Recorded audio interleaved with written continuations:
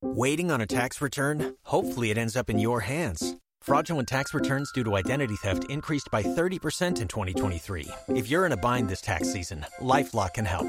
Our U.S.-based restoration specialists are experts dedicated to helping solve your identity theft issues. And all LifeLock plans are backed by the $1 Million Protection Package. So we'll reimburse you up to the limits of your plan if you lose money due to identity theft. Help protect your information this tax season with LifeLock. Save up to 25% your first year at LifeLock.com/aware.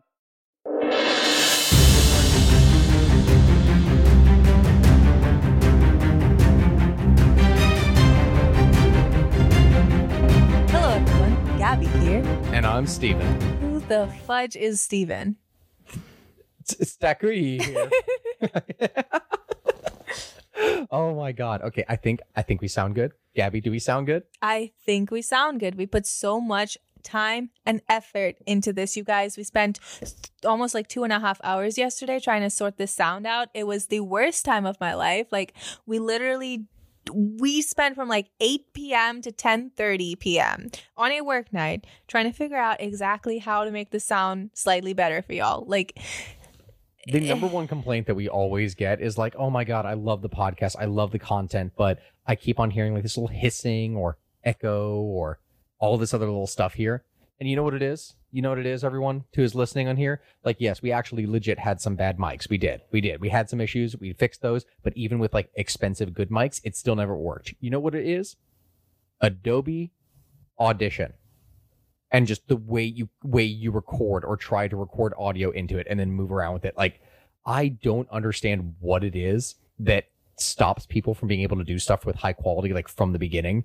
It just, I don't get it. We're literally using a free voice meter banana. I pay all this money per month for Adobe. Like, don't get me wrong. It's still great for editing. So many subscriptions for the recording, which, like, thank you guys for supporting us on Patreon and elsewhere so that we're actually able to afford to improve the quality of the podcast, because it is not cheap. And also, we absolutely had no idea what we were doing. We just...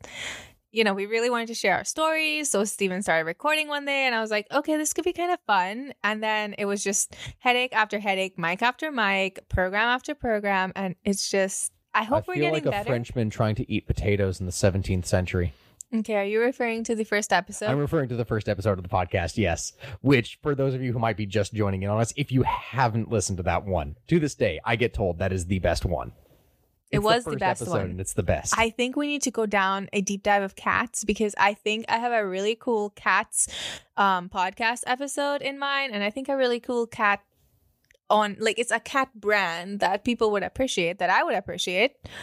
So yeah, if there are any people out here that are like, I don't know, affiliated with brands or anything else like that here, and you're looking at like sponsorships and you want to reach out to us here regarding that, please feel free to reach out to us here on Discord. You can find the links in any number of the bios that are on here, whether it's my Instagram, Twitch, whether it is TikTok, like any of it. And Discord is a big one. Discord is the big way to get in contact for it here. And if you join, you can send me a message on there. We're looking at trying to expand the experience, because right now, this all still has ads on it. You all have a beginning ad. You have a mid-roll ad, depending on how long the video or recording is, and you have one at the end. I am looking at getting rid of all that and instead just having sponsorships, something which I think that you all would appreciate in the first place. Because we wouldn't pick a sponsor that we didn't believe in, I think. And I think it would really help with Steven going full time. It's just something that would be passive. And if you don't want ads, don't forget there's always Patreon. That's $1 a month. So you pay $1, you don't get any ads. It's cheaper than any other subscription I know of. So, and if you do that, you also get 4 additional episodes. I say at least 4, because it's every episode of the podcast here goes up on Friday, but we also put a second episode, a bonus episode that is another full podcast episode, up on Patreon every Friday. But anyway, enough about us. Can we jump into the fourth crusade? Yes, we can, which I am very glad here that you remember the number, because yes, indeed, that is... How would I forget the number? I don't know. There's a chance of any of that happening here at this point. Like, to be fair, as you said at work today, like, I can't believe there was 8 of them. Because I've never looked into the Crusades. It's not something we learn. It's very European.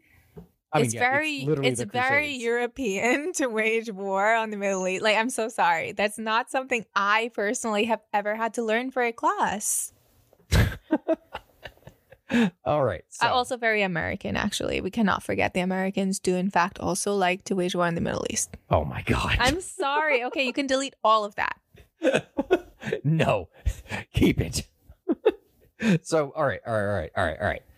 So we're like halfway there, as I said. Now, I say halfway because, yes, we're at the 4th Crusade. So once that's done, technically speaking, that's the halfway point. But there's also all these mini little crusades, and I'm going to explain exactly what that means later on. So we covered the first, we got the second, and we got the third crusade. With the first and the third, arguably among these were the most famous and quote unquote the greatest of the crusades in history. But the next one here, this, my friends, is the 4th Crusade, the one that is not the most famous, but rather is probably the more infamous of them all. Infamous. Like, do tell. Gabby, there are so many memes about this on history pages. Like this is the Crusade. This is the event that this is synonymous with, like, greed, with treachery, with murder, with so much more. Genuinely, I thought all of the Crusades were that. I mean, Gabby, it's warfare in some degree or the other. There is going to be an element of that. Exactly. Like, there is. But the 4th Crusade is that on steroids. It really is. As what would happen in here, the events of this would be so important as in the Eastern world, it would bring down the oldest empire in history. Which one is that? Well, we're going to get into that. Oh, my God. But let's start from the beginning so we can establish some context here. I like to do a little recap in order to explain the context of what leads into each event for it here, just so we are aware. The 3rd Crusade, although it had achieved some notable military successes from 1187 to 1192, it did, in the end, fail to completely take the original objective, which was to recapture Jerusalem from the Muslim Sultan of Egypt and Syria, Saladin, which we did that last episode here on Saladin itself after we covered the 3rd Crusade in the previous episode. And so the celebrated Sultan at this time here was now dead, because he only lived until 2 years after the events of the 3rd Crusade. So he died in 1193. So he was dead, and yet another crusade was then called because now they had the opportunity to do something. The 4th Crusade was thus called by Pope Innocent III, and he... Hold on. His name was Pope Innocent? Yeah, oh no, they all had that name. Pope Innocent III? It was Innocentus, like innocent, but that's what it was. So there were 3 of those. I mean, Gabby, we covered John the 12th. Interesting. How many popes have there been? I'm so sorry. I need to know. That's a good question. There's obviously been a lot because... Also, when are we going to have a lady pope? This is my bid to be pope. I'm sorry. Continue. This is my bid to be pope, she says. Okay. Yeah, I don't think, like, when we're doing Europa Universalis and they're talking about the Holy Roman Empress, I don't think that they're talking about raising you to the status of papacy. But if I ever teach you EU4 or if EU5 comes out, I kind of want to get it for you and have you play the papacy. I'll do it. And see how that goes. I'll do it. You got me right here. I got it. So that should be fun. That should definitely be fun. All right. So Innocent III, he extended the benefit of remissions of sins against, previously before it was those who fought the infidels, but now it wasn't just going to be those who fought. Now you also got remission of your sins if you gave the necessary money that would be needed in order to fund a warrior to go in their stead. Kind of like think of it like this. You remember how you could pay money to get out of a draft and that kind of thing in, like, the Civil War in America and also, like, World War I and that kind of thing? Yes. Okay. So imagine it like that, except you pay someone else to go fight in the Middle East and you get guaranteed to go to heaven. Wait. So it's like paying what was the thing where you would pay it and then you'd go to heaven? Indulgences? Yeah, it's like paying an indulgence, but someone fought in the Crusades for you? Yeah, in fact, yeah, this literally was indulgences. Like, I would love to pay someone. So, like, if women ever get drafted and there's a war, I would just pay someone to fight for me, right? Is that legal? No. Oh, sorry. Never mind. No, it's not a thing here anymore. Anymore? Oh, yeah, no, there were people here before. What you do is, Oh, people had this idea before. Yeah, Gabby, draft dodgers, that kind of thing. Like people have done I don't it. want to be a draft dodger. I want to like earn That's my literally what place that is. without. That's literally draft dodging. Babe, I can't even do a push-up. Do you really think Yeah, I but have to that's why dodge the draft? They won't even accept me, bro. That's kind of the point. But you asked how could you pay your way out of it? That would be draft dodging. No, not I don't want to draft dodge. medically. I'm so sorry. No, I was just thinking that maybe if I paid someone, I wouldn't have to do it. But I didn't know that was illegal.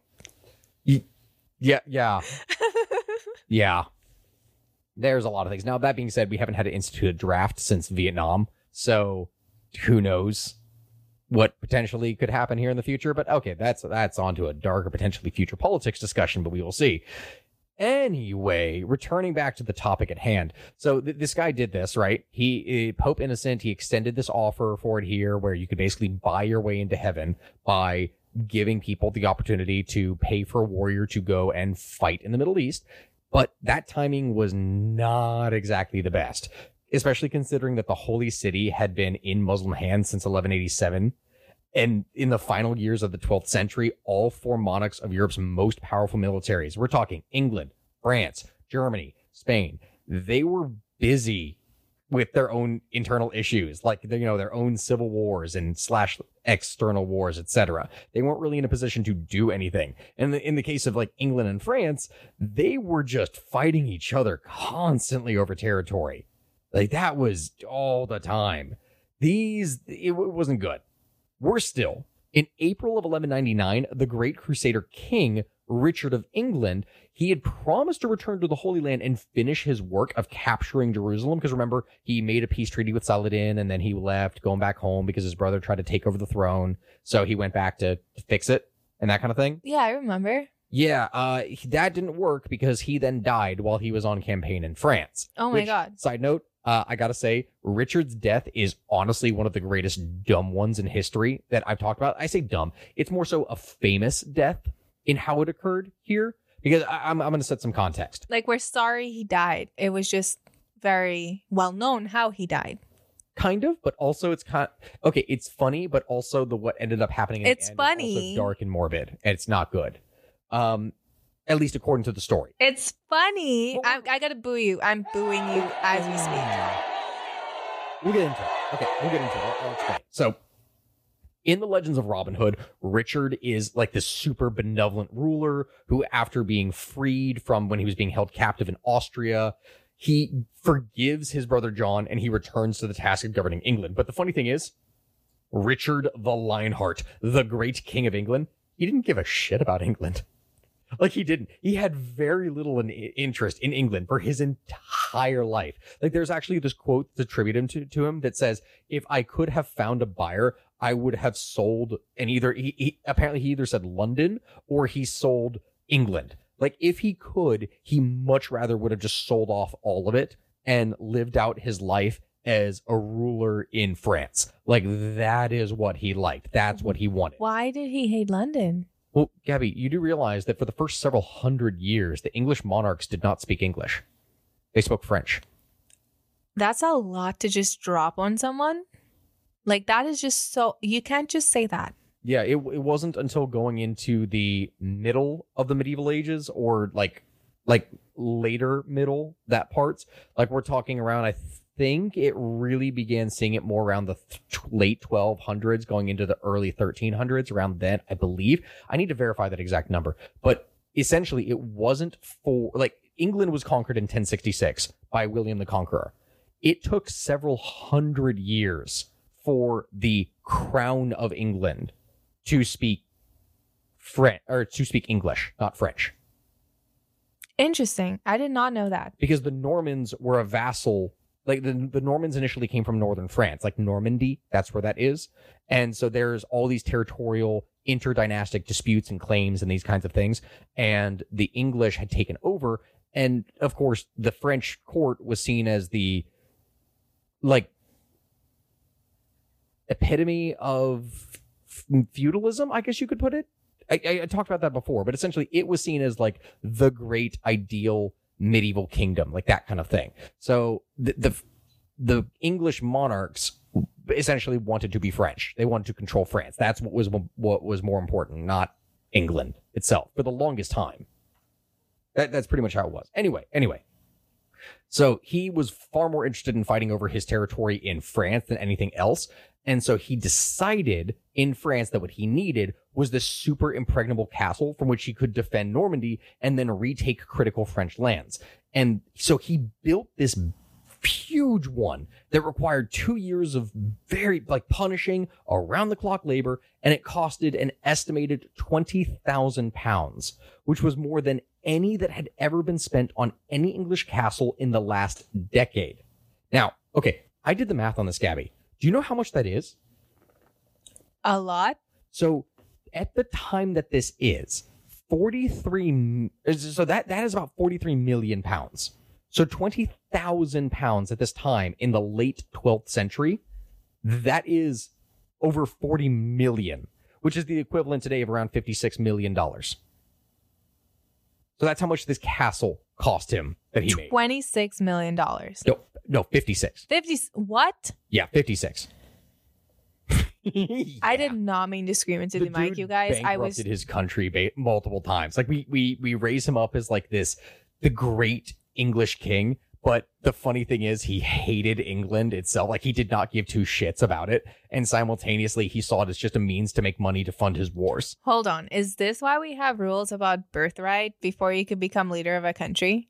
Well, that's not exactly why, but I mean, it kind of arguably could tie into it. I mean, there's a number of things.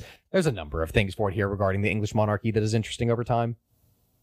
We will probably get into a lot more of those characters here in the future. Now, what most historians agree on here is that in March of 1199, Richard was in Limousin, and he was suppressing a revolt by the Viscount of Le Mans. And he devastated the Viscount's land with fire and sword, quote unquote. Then he besieged a nearby small chateau of Chalais-Chevrol, and accounts differ as to why. Like some say that it's because a peasant found a bunch of treasure underground, either like Roman gold or some kind of valuable objects, and Richard was so desperate for money, which, I mean, he just spent $56 million on a castle, so maybe.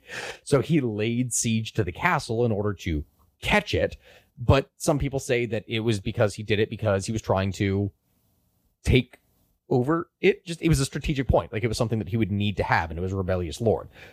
Again, what most historians agree on is that he was there, and while he was walking the chateau's perimeter without wearing chainmail, he was shot by one of the castle defenders with a crossbow, and the wound in his shoulder then turned gangrenous and got infected. It steadily grew worse over the next 10 days, and some then write, according to legend, that Richard asked that the bowman be brought to him, where he then publicly forgave the man who was named Peter and instructed that he not be harmed, and was even given a reward, apparently. Richard then died in the arms of his mother on April 6th, and later, defying Richard's order, that guy Peter was apparently by Richard's subcommanders flayed alive and then hung. So they defied his orders and did that in a total dick move, apparently. Interesting. We don't know. We don't know. That's the story as it goes. But anyway, he died. In the end, that is what happened. He died, apparently hit by a crossbow bolt as he was walking the perimeter around a castle. And his death leads us into the next point, which is, unlike the previous Crusades, if we're going back to the fourth one here, this one was not going to be a king's crusade. Like, still, even though it wasn't a king's crusade, there was a good number of second-tier nobles which were inspired to join up or take the cross, as it was known, especially from northern France. And there were the counts of Champagne, Blois, although the former would die before anything actually happened. You had Geoffrey of Villehardun, you had Count Baldwin of Flanders, you had Simon de Montfort. In August of 1201, the leader of the expedition, after the untimely death of that Theobald of Champagne, like that guy that died, they selected him.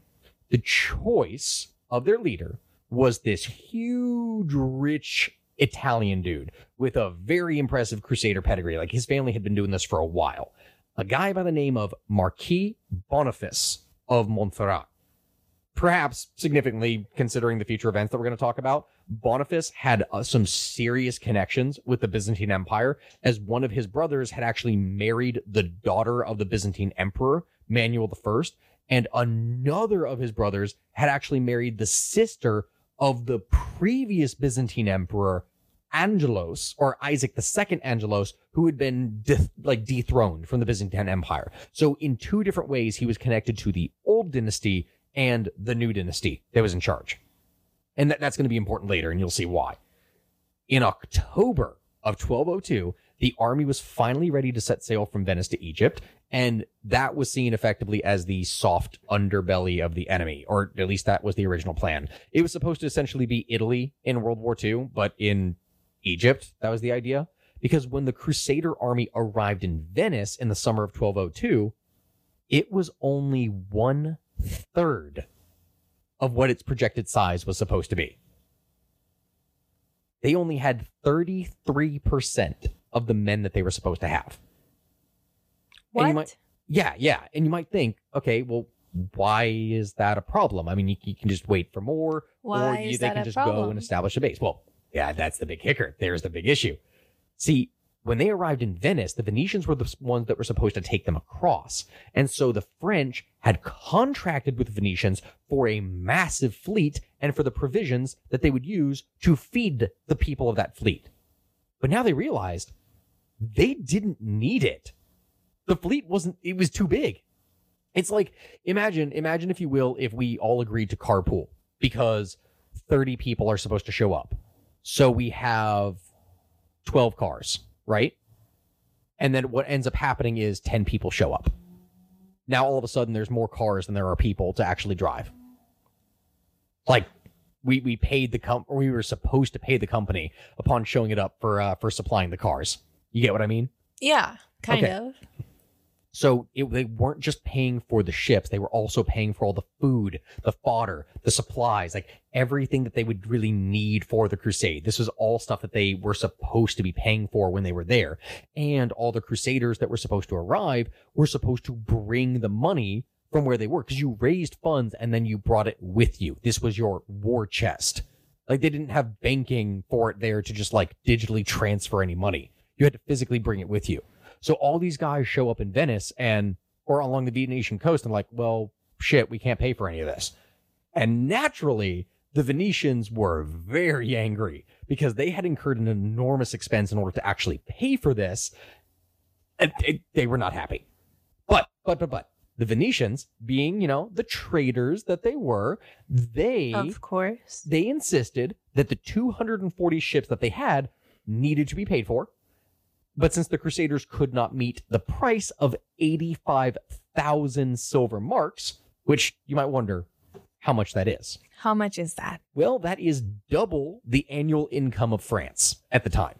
Double? Yeah, imagine if it was like your entire government's budget, but double that. Because mind you, this was supposed to be an effort of like 8 different major groups coming together. And only 1/3 of them showed up. So all of this money that was supposed to show up to pay for their stuff never appeared. So that 85,000 marks, that wasn't just supposed to all come from France. That was supposed to be split up among all the other different people, but they didn't have it. So, not good. Not good at all. Not good at all. I think it's all right. Okay. So, consequently, they made a deal. In return for passage, the Crusaders would stop off at this place called Zara on the Dalmatian coast, and they would reconquer it for the Italians because the city had recently defected to the Hungarians, whose king had also taken the Crusader vow. The Venetians would also, in addition to that, provide 50 warships for the Crusaders at their own cost and receive half of any territory conquered. So essentially the deal went like this. It's like, okay. The Venetians are going to promise to be Crusaders as well, but because they're supplying all of the supplies, they're going to get half of all the territory that gets conquered. And in addition to that, the Crusaders have to be mercenaries and go sack and destroy this Christian town and reclaim it for us. Wait. What? Yeah. I feel like I zoned out for 2 seconds, and then you were like, the Crusaders have to go sack and destroy this Christian town. And I was like, wait. Yep. Something isn't adding up. Like 2 + 2 = 10. Yep. Except the 10 is on fire and it's currently crying. That's pretty much what happened for it here. Carry on, history man. So they go and do it. And they sack and burn, and a lot of bad They shit did happened. it? Oh, no, they did Why it. would they do it? They're literally the Christian Crusaders. Yeah, I mean, that's Okay. pretty much what other people wondered. They sold it. They were sellouts. Yeah, they became mercenaries. That's not... What? I'm so sorry. Like, I'm so sorry. This is just really hard to wrap my head around. Yep. Now, noticeably, of course, the Pope was obviously not pleased that this happened because he heard news that Christian Zara had been sacked on the 24th of November in 1202, and so he promptly excommunicated the Crusaders and the Venetians. Now, when he did this, the ban was later lifted for the Crusaders because otherwise there was no point. Like, there just wasn't a point. He had to lift the ban on the Crusaders because, well, they're still on crusade. They still have a target that they're going after. The Venetians, of course, no. Screw the Venetians. That was the idea of the Pope. Like, they're... Waiting on a tax return? Hopefully it ends up in your hands. Fraudulent tax returns due to identity theft increased by 30% in 2023. If you're in a bind this tax season, LifeLock can help. Our U.S.-based restoration specialists are experts dedicated to helping solve your identity theft issues. And all LifeLock plans are backed by the $1 Million Protection Package. So we'll reimburse you up to the limits of your plan if you lose money due to identity theft. Help protect your information this tax season with LifeLock. Save up to 25% your first year at LifeLock.com/aware. No. Like, he just didn't want anything to do with them.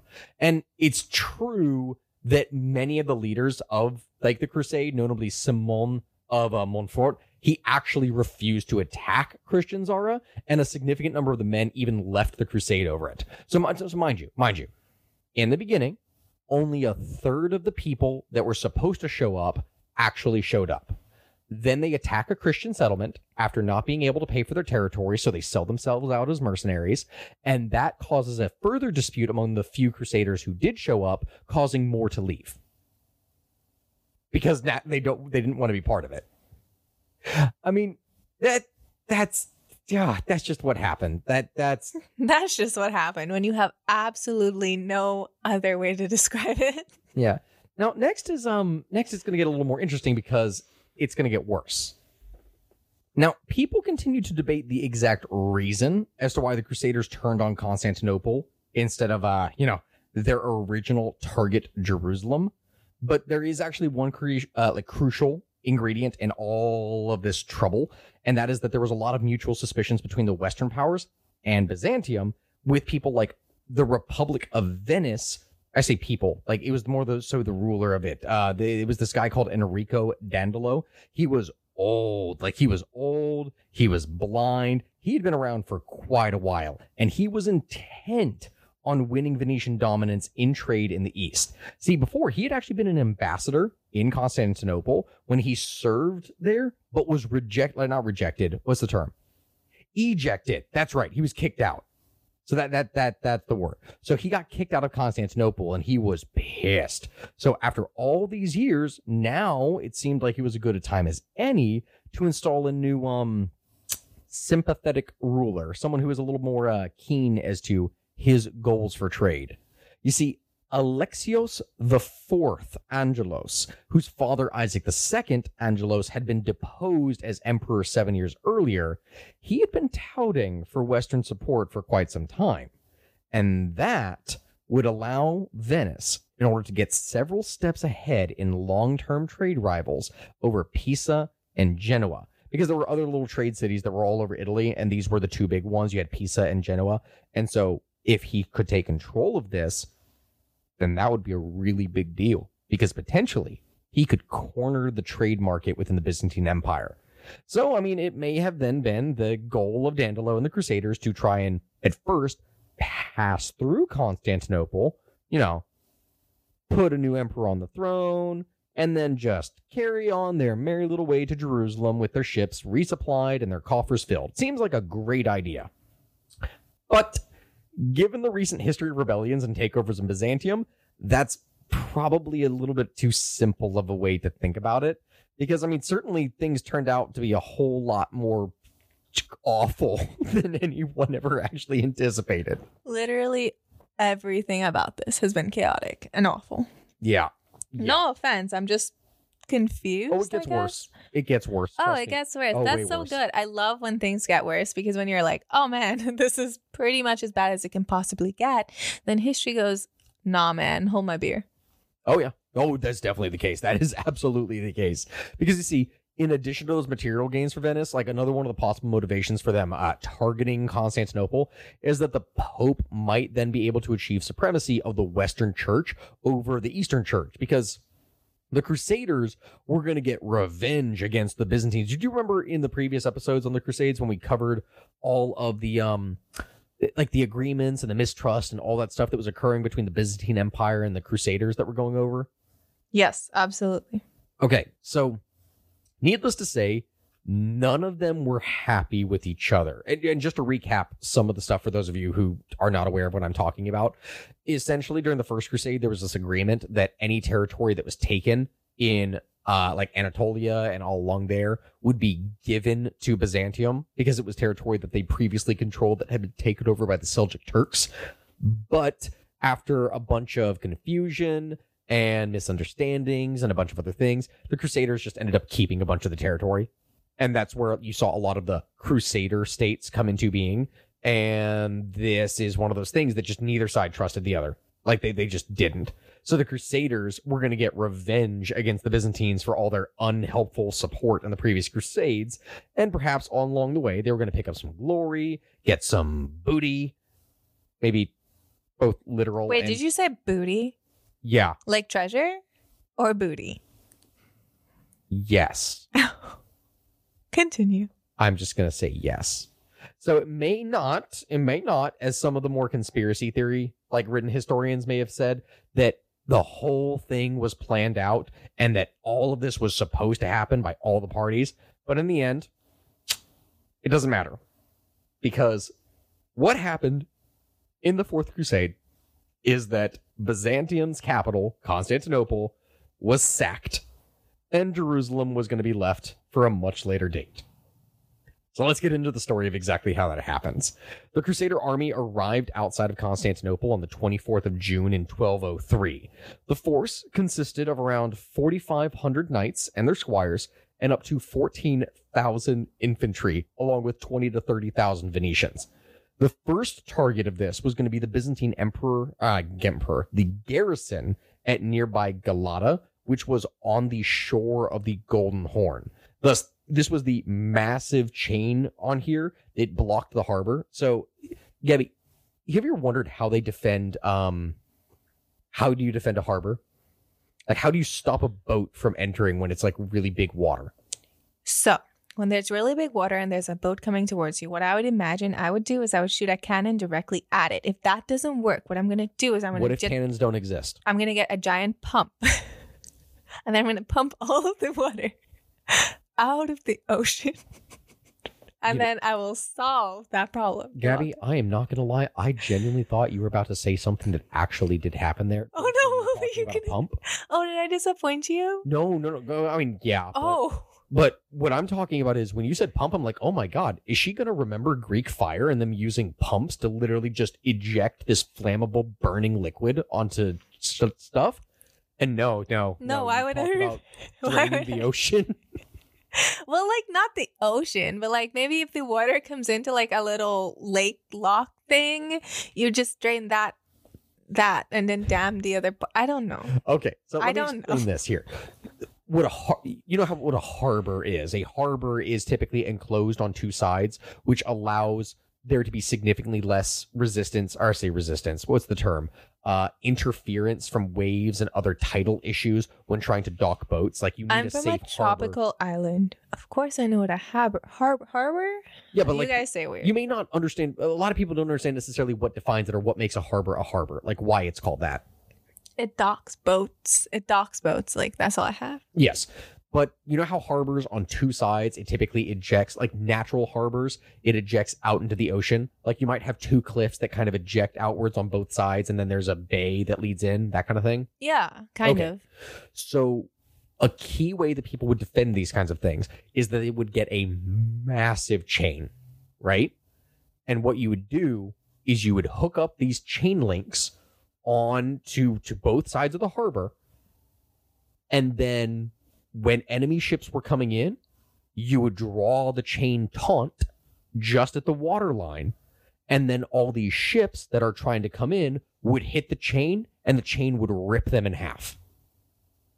And that's the way you defended it, because ships literally could not cross the chain. Wait, why didn't I think of that? That's so brilliant. Exactly. Like, it's genuinely awesome. Sometimes I think I'm smart, and then other times I'm like not smart enough to just like survive the Crusades, obviously. Yeah. So what they did, they attacked this one settlement in order to make sure that that massive chain that blocked the harbor of the Golden Horn, that it could be lowered, and that the Crusader fleet could then directly attack Constantinople's sea walls if it was required. At the same time, siege engines were built in readiness to attack the city's formidable fortifications on the land side, which was the Theodosian walls, and the incumbent emperor, Alexios III Angelos, he was caught completely unprepared from the arrival of the Crusaders and fled the city on the 17th of July, 1203. So now they got no emperor. Like, the whole city is defenseless and they have no idea what they're going to do. So the Crusaders' first move was to attempt to put their own supporter on the throne, Alexios IV Angelos, along with his father, the former emperor, Isaac II Angelos. There's a lot of Angeloses. It gets really confusing really fast when you're looking at it like this. But welcome to medieval names. So it was now, though, that the Westerners realized that Alexios's promise of like gold and treasure and food and all this stuff, yeah, that was false. It was, oh my God. Yeah, no, that he couldn't do shit, because the pair that came onto the throne, they were so unpopular with the Byzantines, largely thanks to sustained propaganda against them by their successor, that departed Alexios III, and the obvious threatening presence of the Crusader army that was camped outside their walls, and whom the new emperor actually had no way to pay them the money that he had promised them. And so, consequently, with the throne now effectively empty and with no support from the people, the army, nothing, an usurper stepped up and he staged a coup. A guy by the name of Alexios V Ducas, named Murstophilis, I guess that's how I would say, or Mutzuphilis. I genuinely am not sure how I would pronounce his name, but he was called this because, like, within Greek, essentially was like bushy eyebrows.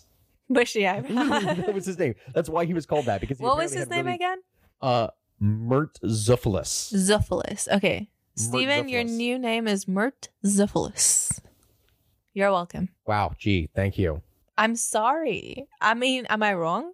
Anyway, bushy eyebrows boy, he promised to defend the city at all costs against the Crusaders, and he seized the throne after executing his predecessors, both the father and the son together. And so in January of 1204, Constantinople's walls were strengthened, its towers got built even bigger, and several raids were made against the Crusader camps. It was not looking good for them. The Crusaders, with their diplomatic avenues exhausted and their supplies running low and their ships in need of repair, they didn't really have any other option but to just storm the city and take it by force. And so they launched an all-out attack on the morning of the 9th of April, 1204, but the Byzantines repelled it. Then, on the 12th of April, the Crusaders attacked the weaker sea walls of the harbor, and they targeted two of the towers in particular by lashing two of their ships together and then ramming them repeatedly against the walls. Because, Gabby, do you know how strong walls actually are? I would imagine walls are as strong as a Kyle.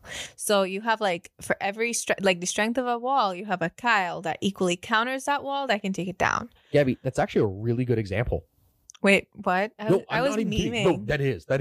Think about it. Kyle's punched drywall, right? Right. Like, you look at a wall. We're in the garage right now. Like, you look at this, and if you look behind you, it's drywall. Yeah. If you punched that, and you punched it hard enough, even if it kind of hurts your hand, you would be able to punch through that wall, right? Yeah, I would. Okay. The same premise applies to any kind of wall, because unless a wall is solid stone throughout the whole thing, it's not actually as strong as what you think it is. The majority of walls throughout history, they were not hollow, but they kind of were. The outside was stone and brick, and then the inside was like dirt, rubble, clay, other stuff like that. It wasn't solid stone. Okay. So if you were able to break through the outer layer of a wall, you could force through and make a whole section crumble. Okay. You said medieval walls. So does that count for castle walls? Yes. All of their walls. Yeah. I mean, you had walls that were reinforced and, they had additional layers of stone, etc. But Gabby, if you had solid stone walls, do you have any idea just how A, expensive that would be, and B, time consuming that would be to make? I'm assuming if I were a queen, though, I could just have them build a solid stone wall, right? Yes, you could. It would be ridiculously expensive to do so. Why would I have to pay them? I'm the queen. That's how economies work. You still have to. Okay, that's what you say, but as the queen, I don't have to pay them. Thank you. Okay, and you heard it here, folks. For those of you who play Europa Universalis 4 with us, all praise the word of your empress that you voted into power. I'm just saying.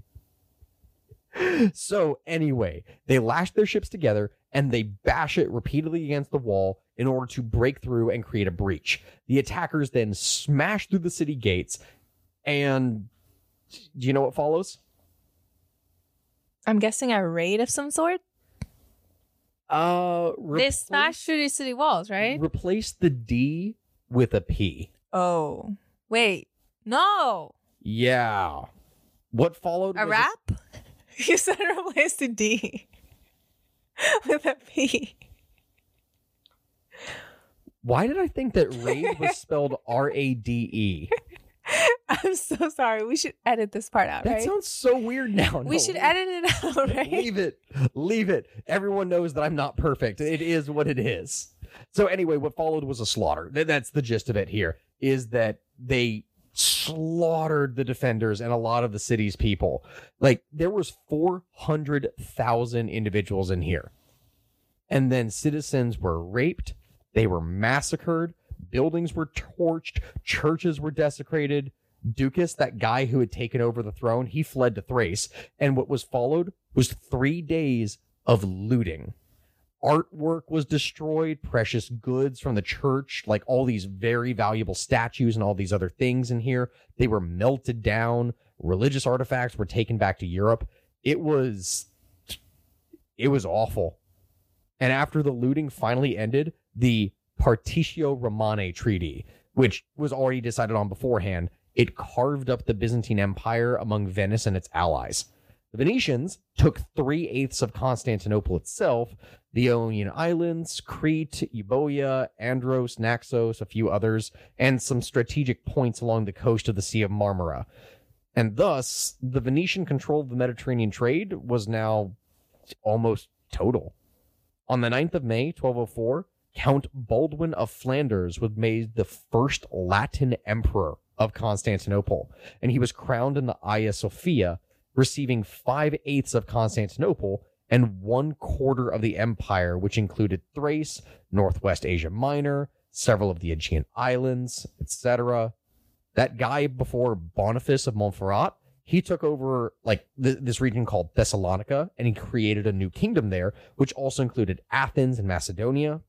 And then in 1205, following Baldwin's capture after a battle with the Bulgars defending his country in Thrace and the subsequent death in a Bulgar prison, William I Champlet and Geoffrey I Villehardouin, like that guy we covered in the beginning as one of the Crusaders, he was the nephew of this big historian at the time.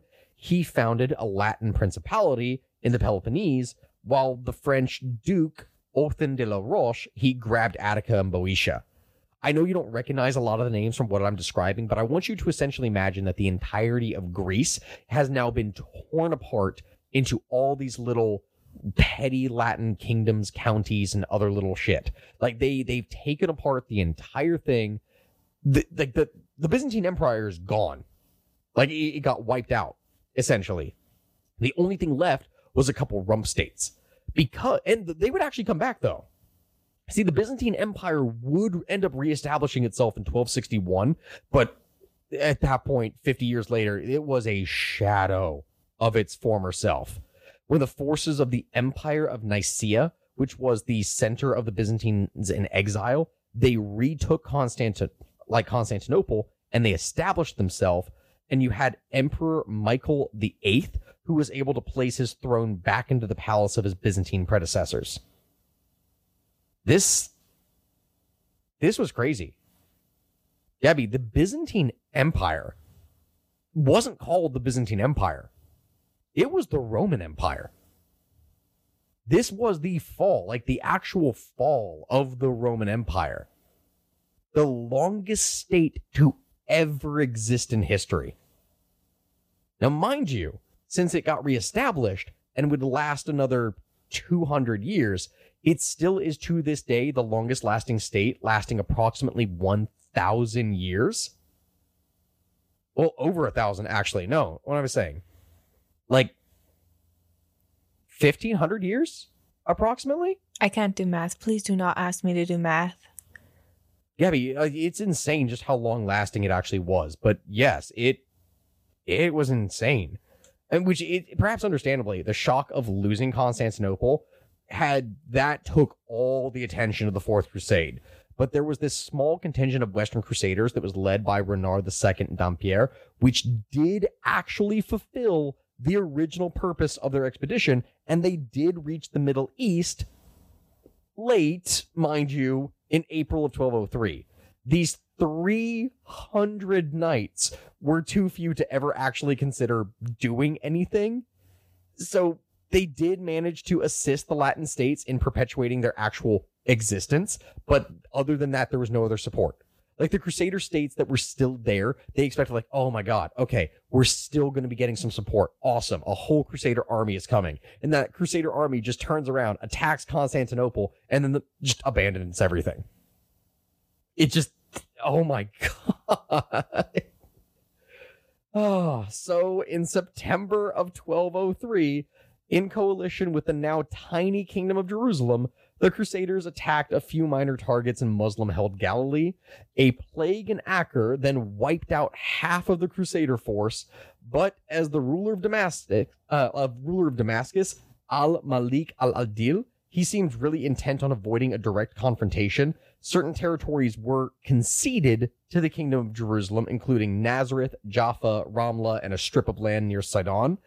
Then, in August of 1204, the Crusaders did twice successfully attack the forces of Hama in central Syria, but it was, though, all rather insignificant, considering that the original goals of Pope Innocent III with the fifth, like, the goals were just to take Jerusalem. Like, once again, they didn't do anything. And with the Fifth Crusade concentrating on North Africa and Egypt, it wasn't going to be until the Sixth Crusade that Christians would actually go after Jerusalem again, which we're going to cover all that in a later point here. We might even do the Fifth and the Sixth Crusade at once. I don't know. It really just depends. The Fourth Crusade was, in the end, nothing more than an absolute terrible sham. And anyway, so that is it. That is literally the Fourth Crusade. That chaotic, utter bullshit. Oh my God. Like in the future here, we gotta go into some of the mini crusades in here, because there's like the Children's Crusade. There's stuff that occurred with like, there's all these different ones that were occurring in the Baltics. There's all these ones that were occurring down in Spain. These other ones, like there's a lot of different stuff in here that we need to cover here in the future. And I really can't wait to go into that. But honestly, at this point, I think that is enough for today, because, yeah, that was one chaotic maelstrom after the other. Also, one really cool thing that I think we're going to be implementing this month is we want to get stories from you guys. So a lot of people message us and they're like, hey, my great granddad was this person, or I'm related to this other historical figure, and I would like to hear those stories. So I think it'd be really cool if at the end of like each episode we highlighted one person's family members. So if you have any cool historical family members, just, email us at, which email do you want? Honestly, let's say the work with stack. Like how Work with Stekui at gmail.com. So WORKWITHSTAKUII at gmail.com. So email those stories there because we would love to hear about you guys, family members, and everyone you're related to. And I think on each episode, at least once a week, we'll highlight someone's like historical family member, which I guess it doesn't have to be someone famous. It could be anyone. Like, hey, my granddad served in Vietnam. I don't know, send it to us. We'll talk about how cool it was. Yeah, if you have information on what it is that they served in, if there was any kind of unit of distinction or anything like that to talk about as a whole, then that would be great. And then, honestly, from there, what I would say is thank you. Thank you to all of you who have participated, who have listened, who have done some amazing stuff with us. Thank you, guys. We'll see you next time. Goodbye, folks.